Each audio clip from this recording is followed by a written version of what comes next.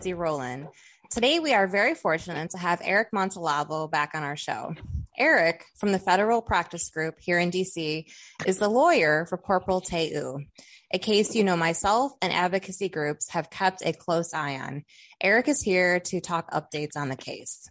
Hi, Eric. Thank you for being here. The last time we spoke on the podcast was about 5 months ago. Can you give me an overall update on what has transpired in the last 5 months on Corporal Thae Ohu's case? The summary of that is as follows. We finally secured during the litigation some expert assistance that was needed. I will say that took way too long, and it was an unfortunate fight for something that should have been taken care of immediately. I attribute that entirely to the staff judge advocate's position in the case. We were able to get the advantage in the sense of understanding what her mental health conditions are, the scope and severity. The government leveraged continuing confinement, which they knew she was deteriorating in over time, decompensating because she was not getting treatment in the facility and was also being harassed and cordoned off.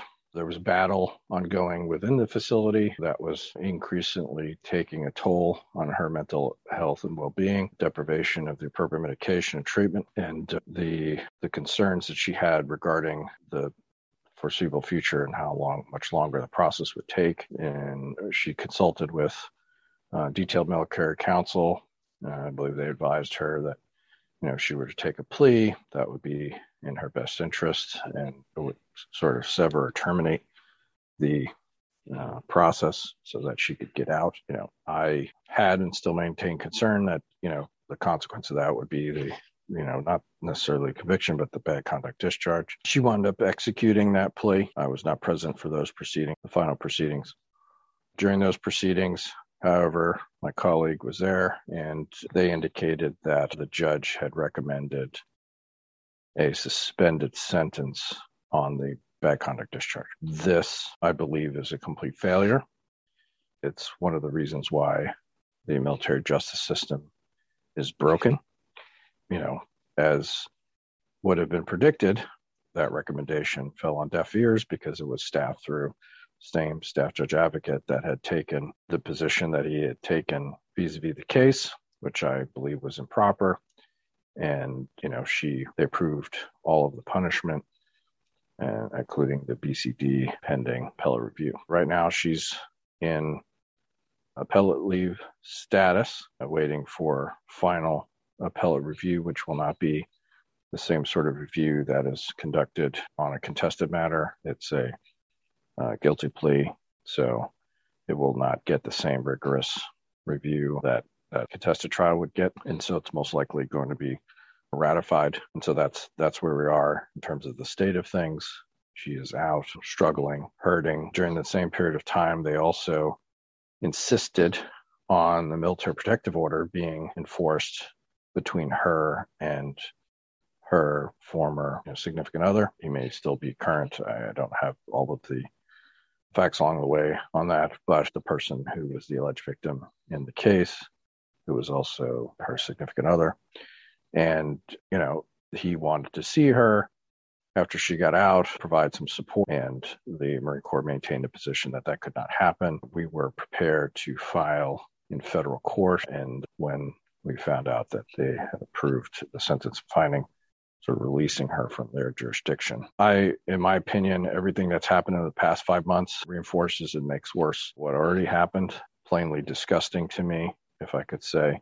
And, if this is the way that soldiers, sailors, Marines are going to be dealt with in the system, I wouldn't join. If I knew what I know now about how the military conducts its business internally, this is not something that I would support. I would not support my sons joining the military at this juncture, given, the type of leadership and management, we used to call it leadership, is occurring. Past 5 months, tough to see, but it's, if you take a sober look at what's happening, people have choices, and I think they should make a choice. They should, how military members are being treated in the military, sons and daughters of these parents running around investing, their heart, and soul blood, sweat, and tears, financial, to raise these young people, for them to be put in the trust and confidence of the military,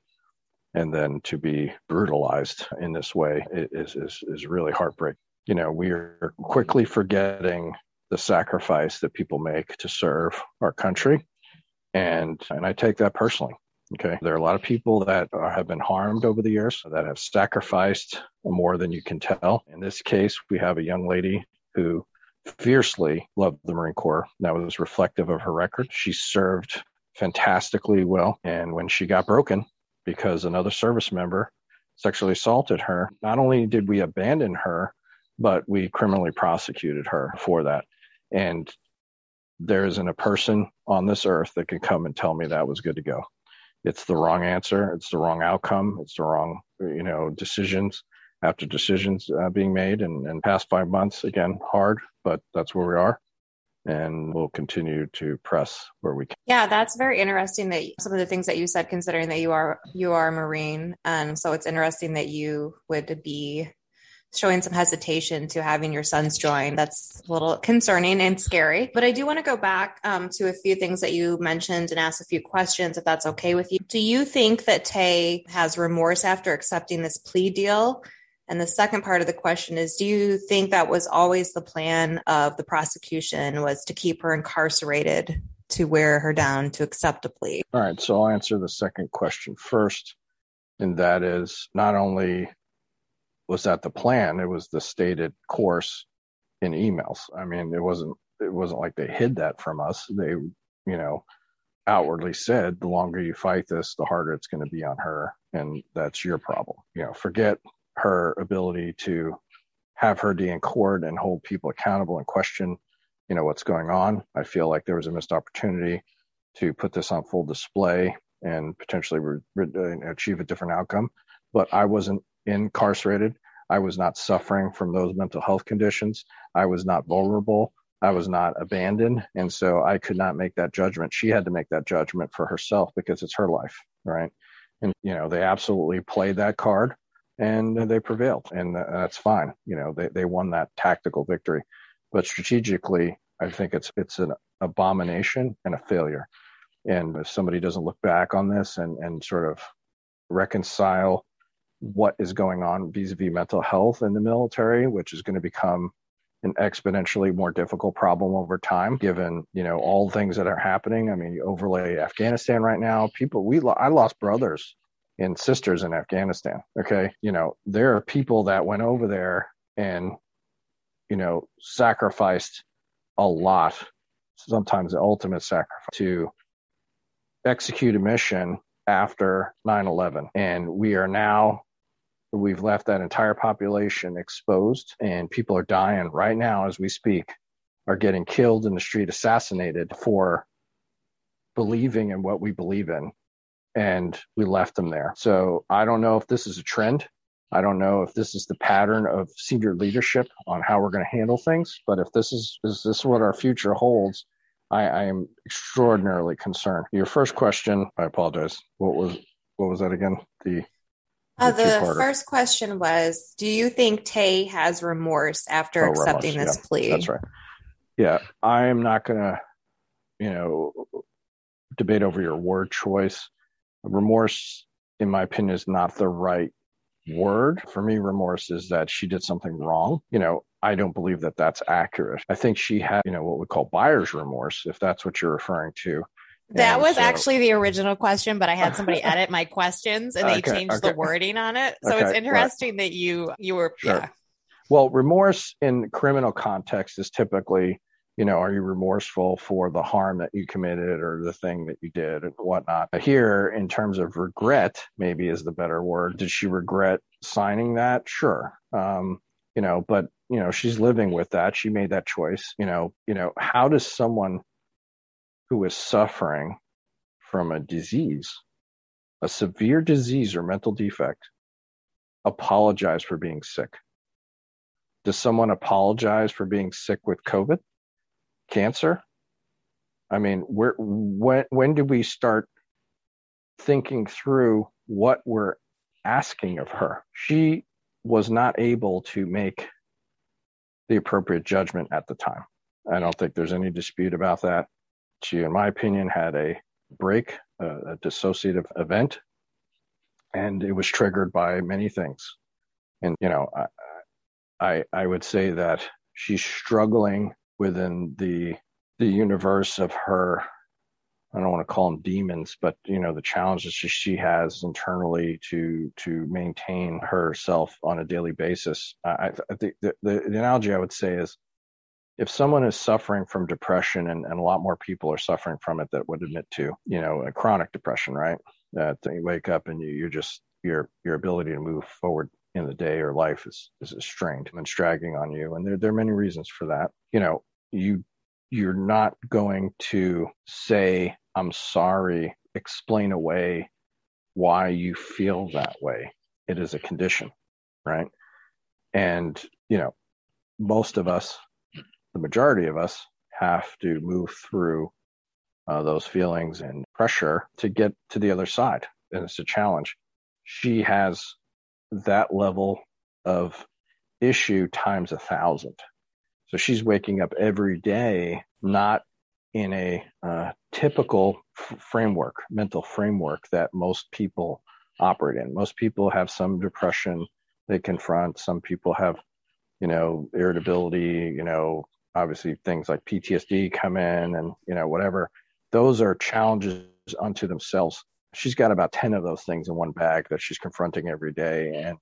And, I just hope and pray that she stays on a good course as she makes her way through life at this point. Do you think, had she been released from the brig pending trial, that she would have there would have been a different outcome to the plea? It's hard to come up with an alternate universe and tell you what the answer is. I mean, but let's assume for the moment that she were let out.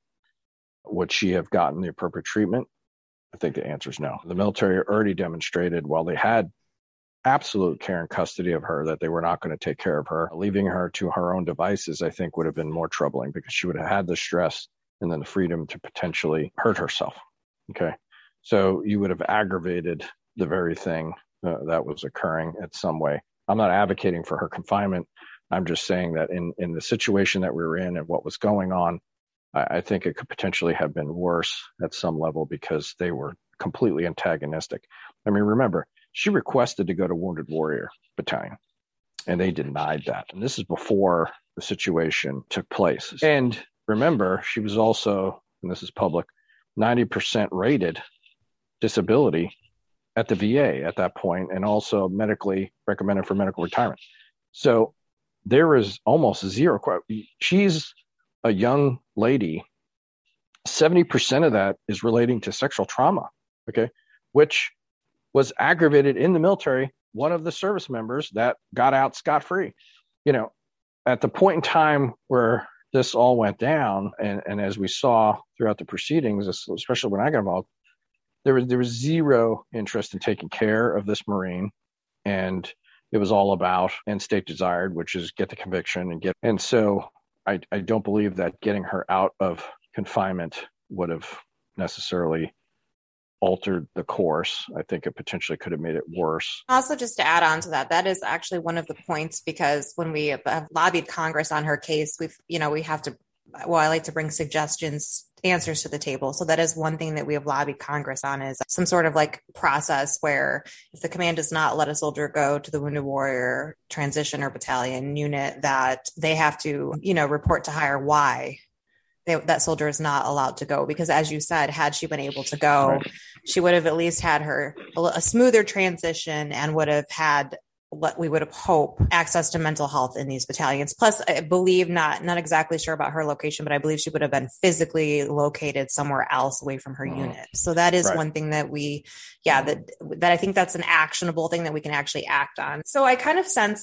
through some of the things that you've said, that you didn't really have direct access to her, or maybe it was limited. Can you clarify? So did you have a serious conversation with her prior to the plea?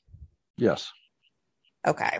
And you don't have, I don't want to, get too into the weeds, but you guys had that conversation of what you're doing, and this is what the outcome could be, and these are the second and third order effects, or how did that conversation go? Or we can skip that question too. Let me answer it this way, because I don't want to get in the details of our exchange. But you don't call a crazy person crazy. So, I mean, at some point, if the person wants to make a decision and they feel that they're fully informed of that, then they're entitled to do that.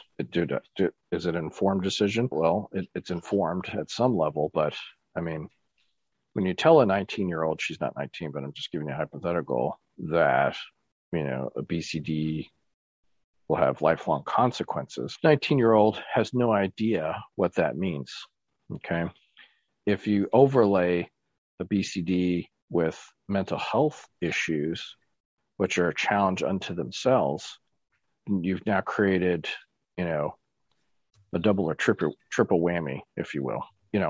The person that is suffering pain wants relief.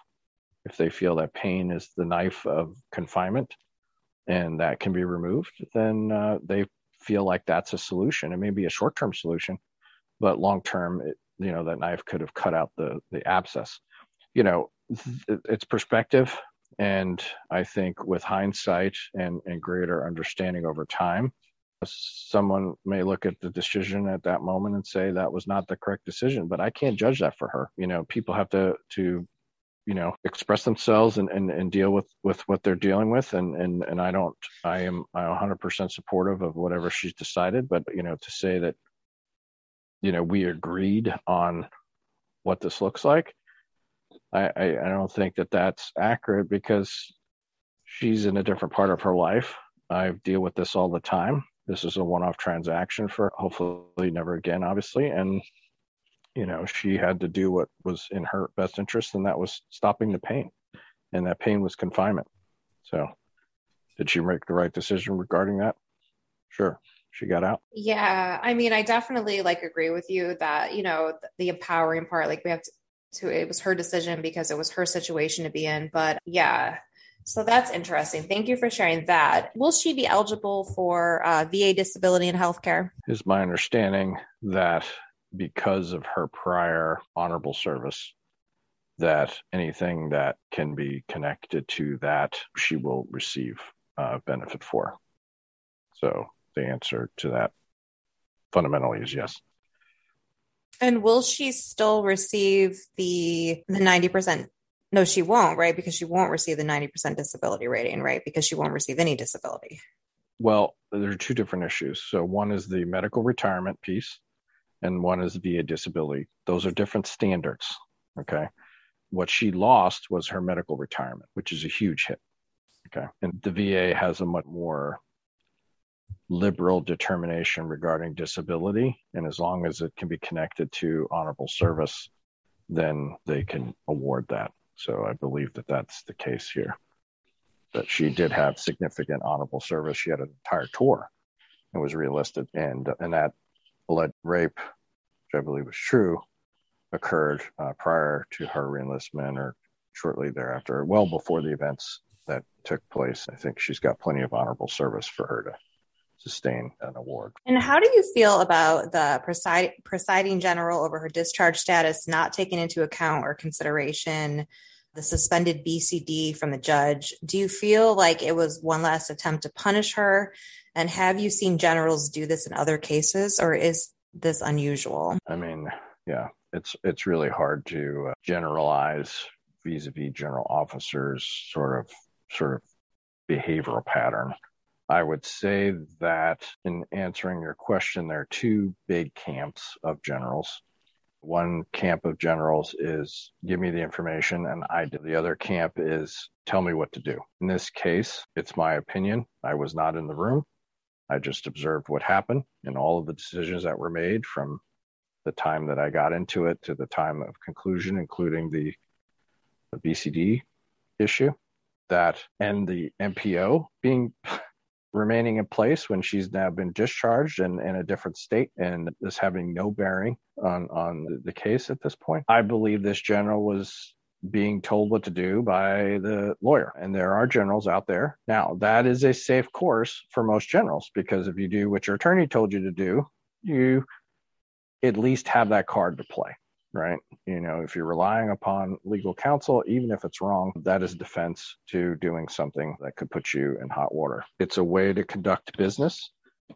I would say that I think that's weak in this case. I think that listening to the lawyer tell you how to take care of a Marine, especially this particular lawyer, who I don't believe understands how to lead Marines, it's a huge travesty, in my opinion.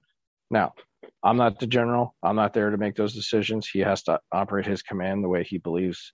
He has plenty of staff officers, the S1, 2, 3, 4, what have you, or the G for the generals, G1, G2, etc. I mean, if that's how he, believes he should proceed, I mean, you cannot technically fault him, but I would just hope that taking care of Marines should come down to more than what can I do legally? Because at the end of the day, a convening authority can do whatever the hell they want to do as long as it doesn't, it's not a crime, right? I knew she was getting a BCD and that was going to be approved. There was zero question in my mind, and so there's zero surprise because of the way that everything happened. They denied us expert medical assistance to properly evaluate her for 8 months. Mm-hmm. I remember you were going through that last time we spoke. That's right. So why why would if a general's just looking at the case and sitting there and saying, well, how do we get to the end? Are they entitled to medical assistance? Answer, yes. And we know it's a yes because we got it granted, right? So we know under the law we were correct. The SJA knew that too. The general had to have been aware of that every time he denied it, right? So they were denying it not because it was the right thing to do. It was or the legal thing to do, it was to make it harder. So they had zero focus on taking care of a Marine. This was a battle to be won, and that's how they played it. That, for me, is the pain. Not one time did they ever look at her and say, you know what, maybe we should do something different here. Maybe we should consider these other things going on. Maybe we should actually investigate the staff sergeant that, did this horrible freaking thing. Who works at the Pentagon now. Yeah. Well, he's now out. They let him retire. Oh, they did? Well, of course. Yes. The rapists always retire. All right. So the rapist retires with his full pension intact. Of course. And then, so even as you're looking at that, why did the rapist with a valid allegation walk out and she suffer in the way that she did? So how does that work? It's infuriating. Absolutely infuriating. Yeah. I mean, no, I don't think the general in this case, if he's following the advice of his lawyer, okay, that's a method, but hopefully that's not the standard of leadership in the Marine Corps in the future, because we're going to be in big trouble. Yeah. I mean, I'm just absolutely sick about this case. And you and I have talked offline a couple of times since this happened. And I think, I personally am just sick about it because I feel like we didn't get the justice that maybe we needed. And again, I'm not, I'm not her. I didn't sit in a cell for 9 months. So I'm not going to, take that away, the decision-making from her. But I definitely do feel a sense of like a missed opportunity here. If you were able to have, and we talked about this before, but if you were able to have your outcome, your, ideal outcome on this case, what would it have been? I try cases. What does that mean? I take them the verdict, a finding of guilty or not guilty. That's what I do. People do not retain my services to deal. Those are not the type of cases I typically am interested in, because if you're just going to plead guilty, that's what detailed military counsel can do all day, every day. That's the easy stuff. Not easy, but this was a complex litigation case. It was, there's a lot of stuff going on, especially with regard to mental health and other things. So outcome, I would have taken this case to trial. I would have brought in the chain of command and other key persons, and we would have made a record of this to show the disaster that this case represents. And I feel at the end of the day, she would have probably been acquitted. That's my opinion. I'm entitled to that opinion. And, I'm in the business of doing criminal defense. And, I like to get my clients to an outcome that they deserve, especially if I believe in their innocence, or at least that they're not guilty of what the government's alleging. I can tolerate it because I've chose this profession. This is their life.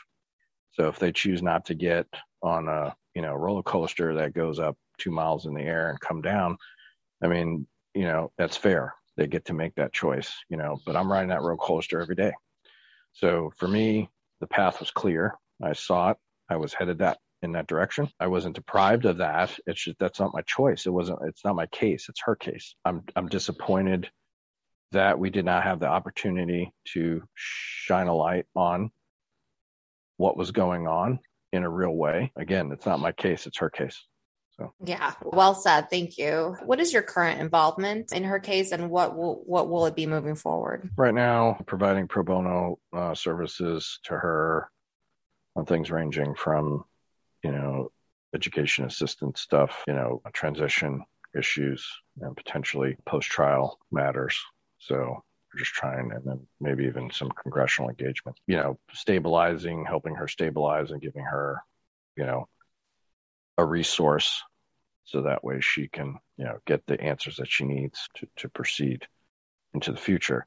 What you've done is you've taken a person who came off their mental health medication because a Marine told her to do that so that she earned the Eagle Globe and Anchor. She was then raped by one of her fellow Marines, and then you ripped the Eagle Globe and Anchor off of her collar after 6-7 years of excellent, outstanding service. Marines, becoming a Marine is a title issue. We are not joining an organization. We're earning the title as a U.S. Marine. And that means something to just about all the Marines I know.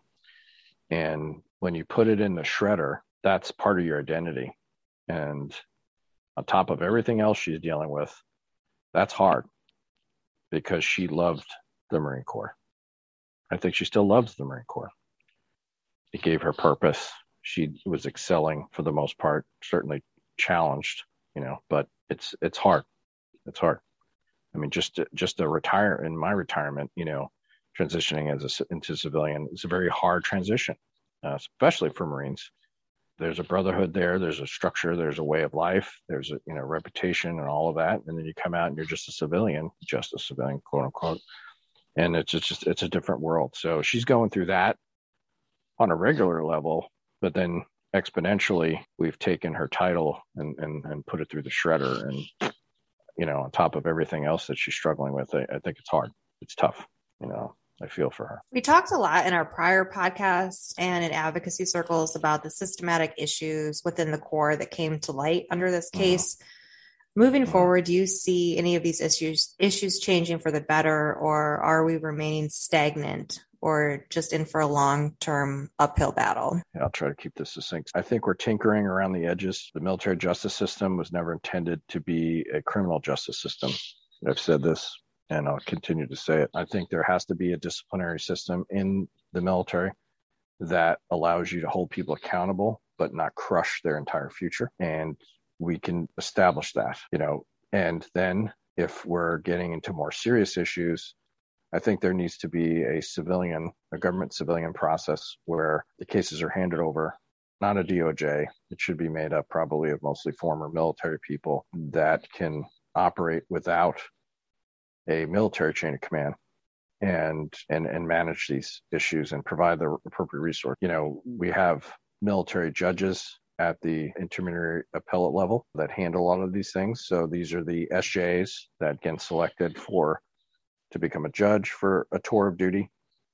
And then they go back into the fleet and maybe become a senior prosecutor or become another SJ for a general officer. The unfortunate thing is that you have career officials in the military that are governing most of the outcomes, and obviously their orientation is to protect the institution and not necessarily deal with the individual cases. right? So there's an inherent disconnect in that system. I think in the commuting authority system, that's a problem. I agree that a general should be able to manage discipline in the ranks. Criminality, generals don't know anything about the criminal justice system. They're not trained on that. They're not intended to know that. That's not their mission. Their mission is lethality. So you need discipline to accomplish lethality. And that is 100% appropriate in my opinion. If it gets to criminality, put it into a criminal justice system and get them out of the way, because they're stuck on the command. Nobody knows what they're doing. They're screwing it up, and people are getting crushed because of the incompetency and the ridiculousness that's associated with these processes. At the end of the day, did anybody look back to see that she should not have enlisted in the first place? We have a pipeline issue. Truth be told, the Marine Corps, Army, everybody knows. Someone knows when they go and recruit you that if you meet these certain statistical outcomes or check these blocks, that your likelihood of success is a certain percentage. And they have that pretty well dialed in, right? If you have this, that your likelihood of succeeding for a full tour is less than 20%. And whatever criteria they're using, they're letting people in knowing that there's a better than 50-50 chance that they're going to become a problem in the ranks. Why are we doing that? Why are we doing that? Why are we letting people come in and crash the car?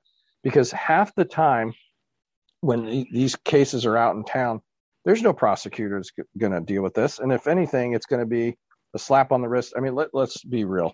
Look around the nation right now. Let's look at the video of some people going into stores and like literally shoplifting in broad daylight on camera, not having a consequence. Okay. And that's just like one of thousands. Okay. How many cops have been killed? Okay. And how many have been prosecuted? How many people have been prosecuted for these killings? We are in a situation where the criminality piece needs to be removed from the lethality piece, because this is not a war. Okay. It is a function of bringing people in that we know will likely have problems. Statistically, if that's how we're going to recruit, then we have to establish that at some point they no longer should be resolved within the system. And that will allow for good outcomes on both sides, because then it's not about what does the general want. That's not about who he's putting on the panel and hooking up, Johnny Colonel, who he served with for 20 years. And if the CG said it's going to court martial, he must be guilty of something and all of that. And then you put it in people's hands that will deal with the case as the facts dictate and not the politics and the consequence after, because we all know in the military that the third and fourth order consequences of you going against a general officer are that your career is becoming terminal quickly. Okay. That's not a mystery. That's a fact. So, I mean, that's what we've got right now. And as long as we try to tinker within that system, it's going to become perverted. We cannot, I don't even think this is a uniform personnel issue anymore. I think it's a civil service issue.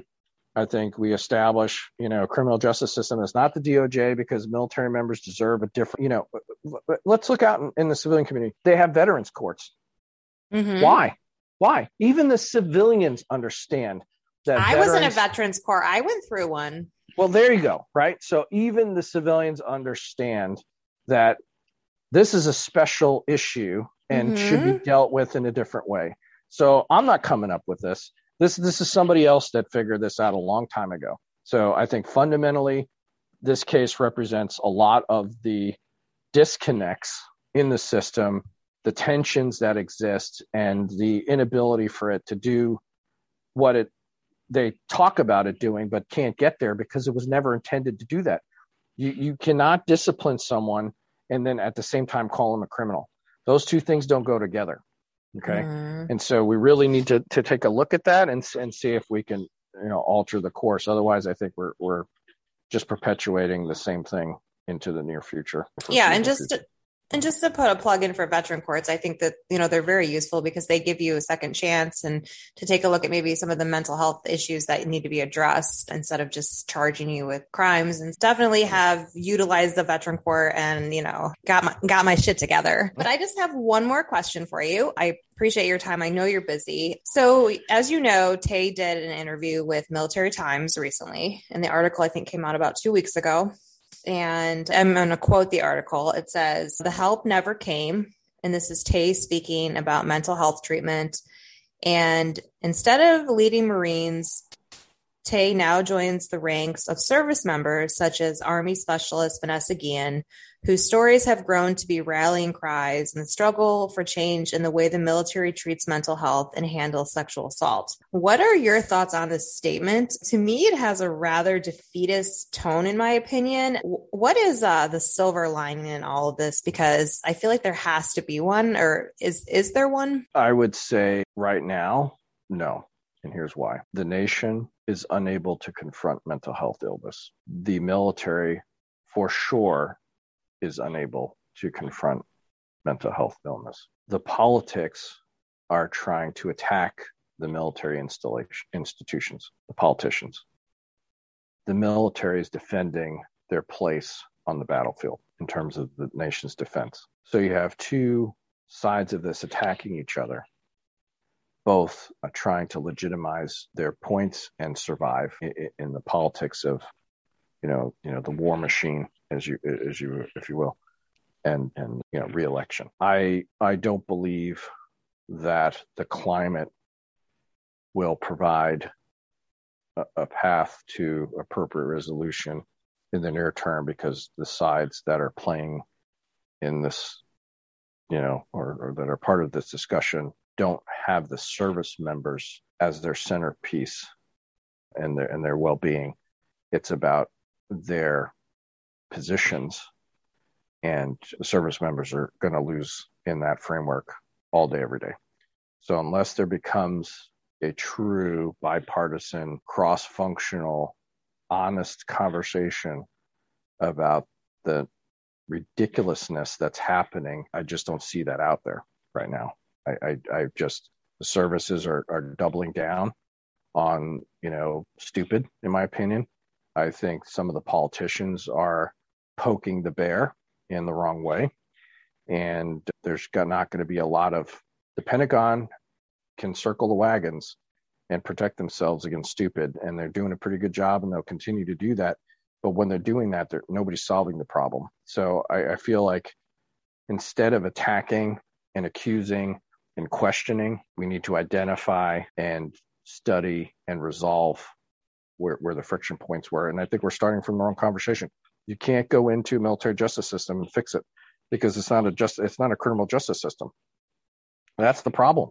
So you're dumping more water or fuel on the fire. And I just don't see right now that the discussion that's being had will provide a way forward. If Ohu's case can be looked at as a case study, and that's the approach that people will start taking, then maybe there's some recognition or hope that the conversation will change. But right now, I don't see that occurring, and so I can't give you the silver lining in the near term. All right. I think that's fair. Is there anything else, any closing thoughts before we end the interview? I think we've covered pretty much everything I wanted to cover. Is there anything outstanding that you would like to touch on? About 80% of the military population is, I want to say it's like 27 and younger. Okay.